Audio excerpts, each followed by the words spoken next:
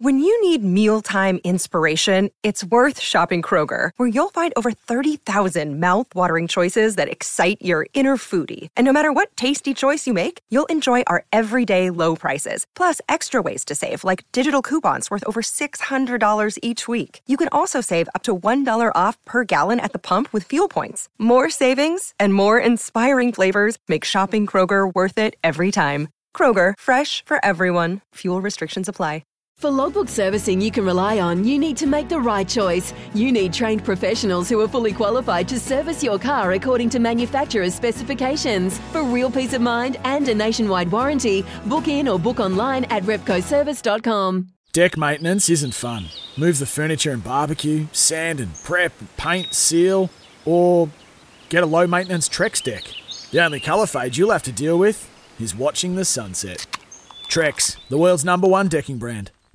We're ever so grateful that our next guest has spent some time for us this morning. We're going to be talking now to Nick O'Hearn. Now, golf fans will know exactly who Nick O'Hearn is. A very, very successful professional on the European Tour, now known as the DP Tour, of course, the PGA. Played in all 4 majors, 6 professional wins, including the Australian PGA. Had a highest ranking of 16 in the world back in 2007, and is the only man in history to beat Tiger Woods twice in match play. That's pretty impressive, folks, isn't it? Absolutely amazing. He's also the host, actually, of SEN's Off the Tee as well in Australia. Nick, thank you very much for your time. I'm honoured to speak to you. Good morning, Smithy. Great to have a chat. Nick, obviously the subject we are going to talk about is not one that is actually fantastic for golf at the moment. This is the split between Authority, I guess you'd call it, and Live Golf, and it could be even more highlighted in around about 4 or 5 days' time when the Tour Championship is over and more announcements come involving perhaps some Australians, yeah? It seems that way, yeah. I heard after the Tour Championship, 7 players who have all played that first FedEx Cup event are all going to head across to Live. That's the rumours going around, and obviously Cam Smith is the main one. Mark Leishman's another name thrown in there. One of the big ones was Hideki Matsuyama. However, I'm also hearing that he's not going anymore. So, it's funny, all this rumour mill that's going around and everything, but you're right. Golf is certainly divided at the moment, and we're in for a bit of a tumultuous time in the next few months, that's for sure. Of course, I've timed this announcement, which would enable those that are going to still be able to meet their PGA commitments, which, of course, is the Tour Championship this weekend. Cameron Smith, who the golfing world have liked anyway, but fell in love with after his recent major win. What about this kid? I mean, the world is at his feet in terms of golf. How do you feel about this? You'd know him. You'd know him well, I would imagine. Yeah, I know Cam. I've had a little bit to do with him over the years, but it's an interesting one. When he won the Players' Championship, I guess when was that, back in May, and then won the Open Championship. Obviously, it was an amazing win at St Andrews. And the press conferences going around after that, how he really didn't commit one way or the other. So you sort of had an inkling, okay, this guy looks like he's probably going. I'm a bit of a traditionalist. I'd love to see him stay and play the PGA Tour and create more history over the next 10 to 15 years. But I guess, money does talk, and everyone has their number, and everyone's... And I can understand the guys that have gone. I mean, it's, when they're throwing these sorts of figures around, there's obviously a lot of discussion around where the money's coming from and things like that. But he's one I'd be a little disappointed if he did go, to be honest, because, he can create a legacy and become one of Australia's greatest ever golfers, I think.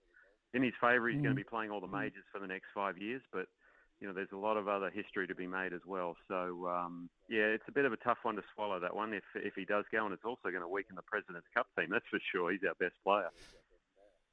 Yeah, well, that was the other thing I was going to bring up, because straight away, that's him out of that. That's possibly Mark Leishman out of that. Let's hope Matsuyama does not go, because all of a sudden, for Trevor Immelman, he's got big issues to try and compete. Yeah, he certainly has. He's got 4 captain's picks, so he has have plenty of players to choose from. But when 2 of your best players go, they were automatic selections. That's a huge kick in the gut. So it's going to be some tough selections if they do go. And Matsuyama, that's an interesting one. If he does go, well, they've basically cornered the Asian market, and that's why they're throwing all this money at Matsuyama. I've heard rumours of around 400 million US that they're trying to lure him away with. I mean, that is big, big money. But again, I've heard he's committed again to the PGA Tour. So time will tell. And, you know, this is all going to end up in the law courts, obviously. The interesting thing, or I guess the one thing about that antitrust lawsuit, is they set a date for early January 2024. So that's 16 months away. So all the players that have gone, they can't play PGA Tour events until then. So all their world rankings are going to go down because they're not getting any world ranking points. They'll probably have to go play other events, maybe in Asia and things like that. But again, there'll be weaker fields, and none of those guys will be left in the top 50 in the world by then. So it's going to put an interesting question mark on the world rankings. Well, that is the key to it, isn't it? The world ranking system. And how soon do you is it going to be that long before they sort out whether these tournaments are going to go towards world rankings? I mean, because that is the key to entry into so many events. It is, yeah, for sure. And it's a long process. I mean, that's the funny thing. You know, Greg Norman and the Live Tour, they did apply for world ranking points recently, but the process takes a minimum of 12 months, sometimes even 2 years. So, you know, what's not in their favour is 54 holes instead of 72 holes, limited field, there is no cut, and those two things are basically crucial for world ranking points. So they're going to have to change their format, I would say, to maybe 72 holes, have some sort of a cut if that's going to happen, but that's completely opposite of the model that they want. So it's going to be a tough road ahead for the Live Tour to get those points, but who knows? There might be some brown paper bags involved. I don't know. I would imagine there will be quite big bags as well. Which brings me to Greg Norman. Of course, Greg Norman is a person that you know quite a lot about. What is this for Greg? I mean, my understanding is he's quite a wealthy man. So is this pocket driven? Is it ego driven? Is it resentment driven to the PGA? Is it a combination of all three here? It could be a combination, to be honest. Yeah, I mean, look, I've known Greg for a long, long time. Only through playing golf with him. I don't really know him on a personal level. You know, back in the 90s, obviously, he wanted to start this tour, some sort of a world golf tour. He got all the best players in the world together. I think, Freddie Couples came out with some interesting comments, I guess, a few weeks ago, where saying, well, look, really no one really liked him back then out on tour. So I'm not sure he's well respected amongst his peers. I mean, he's obviously got 2 major championships to his name, and, you know, so many world golf championships that he's won around the world, and number one for 331 weeks of the year, which is an incredible record. But, he has, I'd say, got a bit of a grudge against the tour, and Greg does have a nice sized ego, from if you look at a lot of the social media pics and things like that. So he's quite a character, and, it would be interesting to see how this would have gone if they had someone else at the helm as opposed to Greg Norman running the Live Tour. So, but I don't see him going anywhere. Obviously, as you mentioned, he has got plenty of money, and now he's got even more fronting the Saudi League. So we'll see how this all plays out. So PGA of Australia's stance on all this now? Well, they haven't said anything one way or the other, I believe. Again, we've got an interesting thing at the end of the year because we've got a couple of co-sanctioned events with the DP World Tour, European Tour. Now, they are still letting the Live players play. I mean, we saw Ian Poulter play the Czech Masters last week, so those players still are allowed to play the DP World Tour. So it'll be interesting to see if any of those players do play like the Australian PGA, which is a co-sanctioned event. I mean, Cameron Smith, if he goes, he's one that we're hoping that will come down and play all these events. So the Australasian Tour has some decisions to make coming up, and obviously they have a good alliance with the DP World Tour and the PGA Tour in the US. So I can't see them doing anything different but supporting them. So why is Asia not aligned with these particular bodies? And why are they the one that it seems to be that Live Golf are looking to get alongside in a strong way? Well, a little while ago, the Saudi royal family and the Live Golf Tour and all that, they invested something like $300 to $400 million into the Asian Tour, creating an international series. So it's almost a bit of a feeder, I guess you could say, into the Live Golf event. So, the Asian Tour is separate to themselves. They haven't really had much to do with us here in Australia, or a little bit to do with Europe and the odd event with the PGA Tour. But, when all this money came their way, they've aligned themselves with with Liv, and that's where a lot of these players will be going to play to try and get world ranking points. We saw Patrick Reed a couple of weeks ago go play an event there in Asia. The interesting thing is, a lot of the Liv players, one of the reasons they said they were going was because they wanted to play less, and now all of a sudden they're searching for tournaments to play where they can get world ranking points. So it's pretty hypocritical, and we all know why they went. They went for the money. We know that, and it's their decision and their choice, and they're being well compensated for it. That's for sure.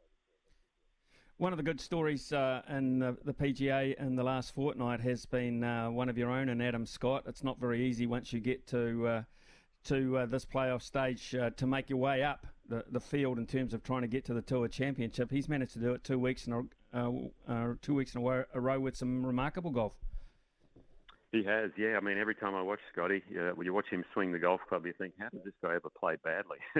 It's one of the best swings on tour, obviously, and his putting this year has been pretty impressive, and that up and down on the last hole. I mean, he knew he had to get that up and down out of the bunker on the last to get into the Tour Championship, and he hit probably the best bunker shot he's hit all year, and what an effort it's been to force his way in there. Unfortunately, the other couple of players in Leishman, I think Herbert and Cam Davis, didn't make it through. But we've got two Aussies in there, Cam Smith and Adam Scott. Looking forward to them. And from a New Zealand standpoint, I think for you guys, I've been so impressed with Ryan Fox and the way he's played on the DP World Tour this year. He's just getting better and better every season. Kind of hoping that he might come into contention for Trevor Immelman at some point.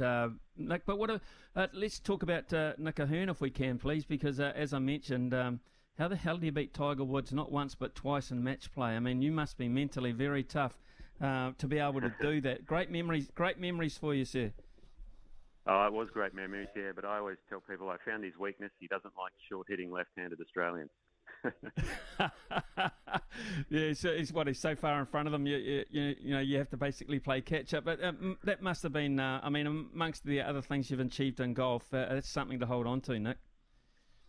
Yeah, well, as people tell me, no one's ever done it. The 2-0 record against him, which was pretty cool. I mean, at the time, I didn't think, especially after the first match, it was such a big deal because I had to go out and play in the afternoon again. But the second time was a real challenge because he was number one in the world, obviously, still at that point. And he was trying to break Byron Nelson's record of 11 tournaments in a row, and he'd won 7 in a row going into the match play up until that point. So, none of the crowd wanted me to win, and to get past him in that second match was really pretty special. And it's something to cherish for the rest of my life, and I'll be telling the grandkids that one day for sure. Nick, the other thing that comes into mind is Nick O'Hearn these days for me, because we've had our very own Stephen Alker just once he turned 50. Just absolutely, life has changed. His golfing life has changed. His world has changed with his success on the Champions Tour. You've just turned 50 in October last year. What about Nick O'Hearn in golf these days? Oh, I don't really play that much anymore. I've moved more into the TV commentary role and more into the media. Just wrote my second book, How to Play Your Best Golf. So I'm sort of helping golfers. I've come full circle in that regard. But I've actually been thinking about it since I turned 50. I might go play on the Legends Tour a little bit next year in Europe. I'm exempt over there, but not in the US. That's a tough road to get on the Champions Tour. And what Steve's done is just amazing, especially how he did it through Monday qualifying and then top 10ing and continuing to go on. And I tell you what, I reckon Trevor Immelman might want to look at him as a captain's pick because he's playing some amazing golf. Well, I can tell you, we'd be very interested if we've got any New Zealanders involved. Quail Hollow, of course, it's not that far away. Nick O'Hearn, it's been an honour to talk to you. Thank you very much for your insight onto Live Golf. It's whatever happens out of it's been a pretty ugly episode in golf, and let's hope it can be sorted out. Golf's too good for that. Thanks for your time, mate. We appreciate it. No problem. Great chatting. Yeah, cheers. Nick O'Hearn there from Australia. He is the host of SEN's Off the Tee as well. Nick O'Hearn, if you can get onto that podcast. Of course, what a golfer. What a record, beating Tiger Woods twice in match play. We'll take a break while I stop and think about that, I think.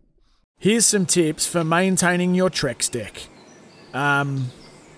Occasionally wash it with some soapy water or a pressure cleaner. Trex composite decking is low maintenance and won't fade, splinter or warp. Trex, the world's #1 decking brand.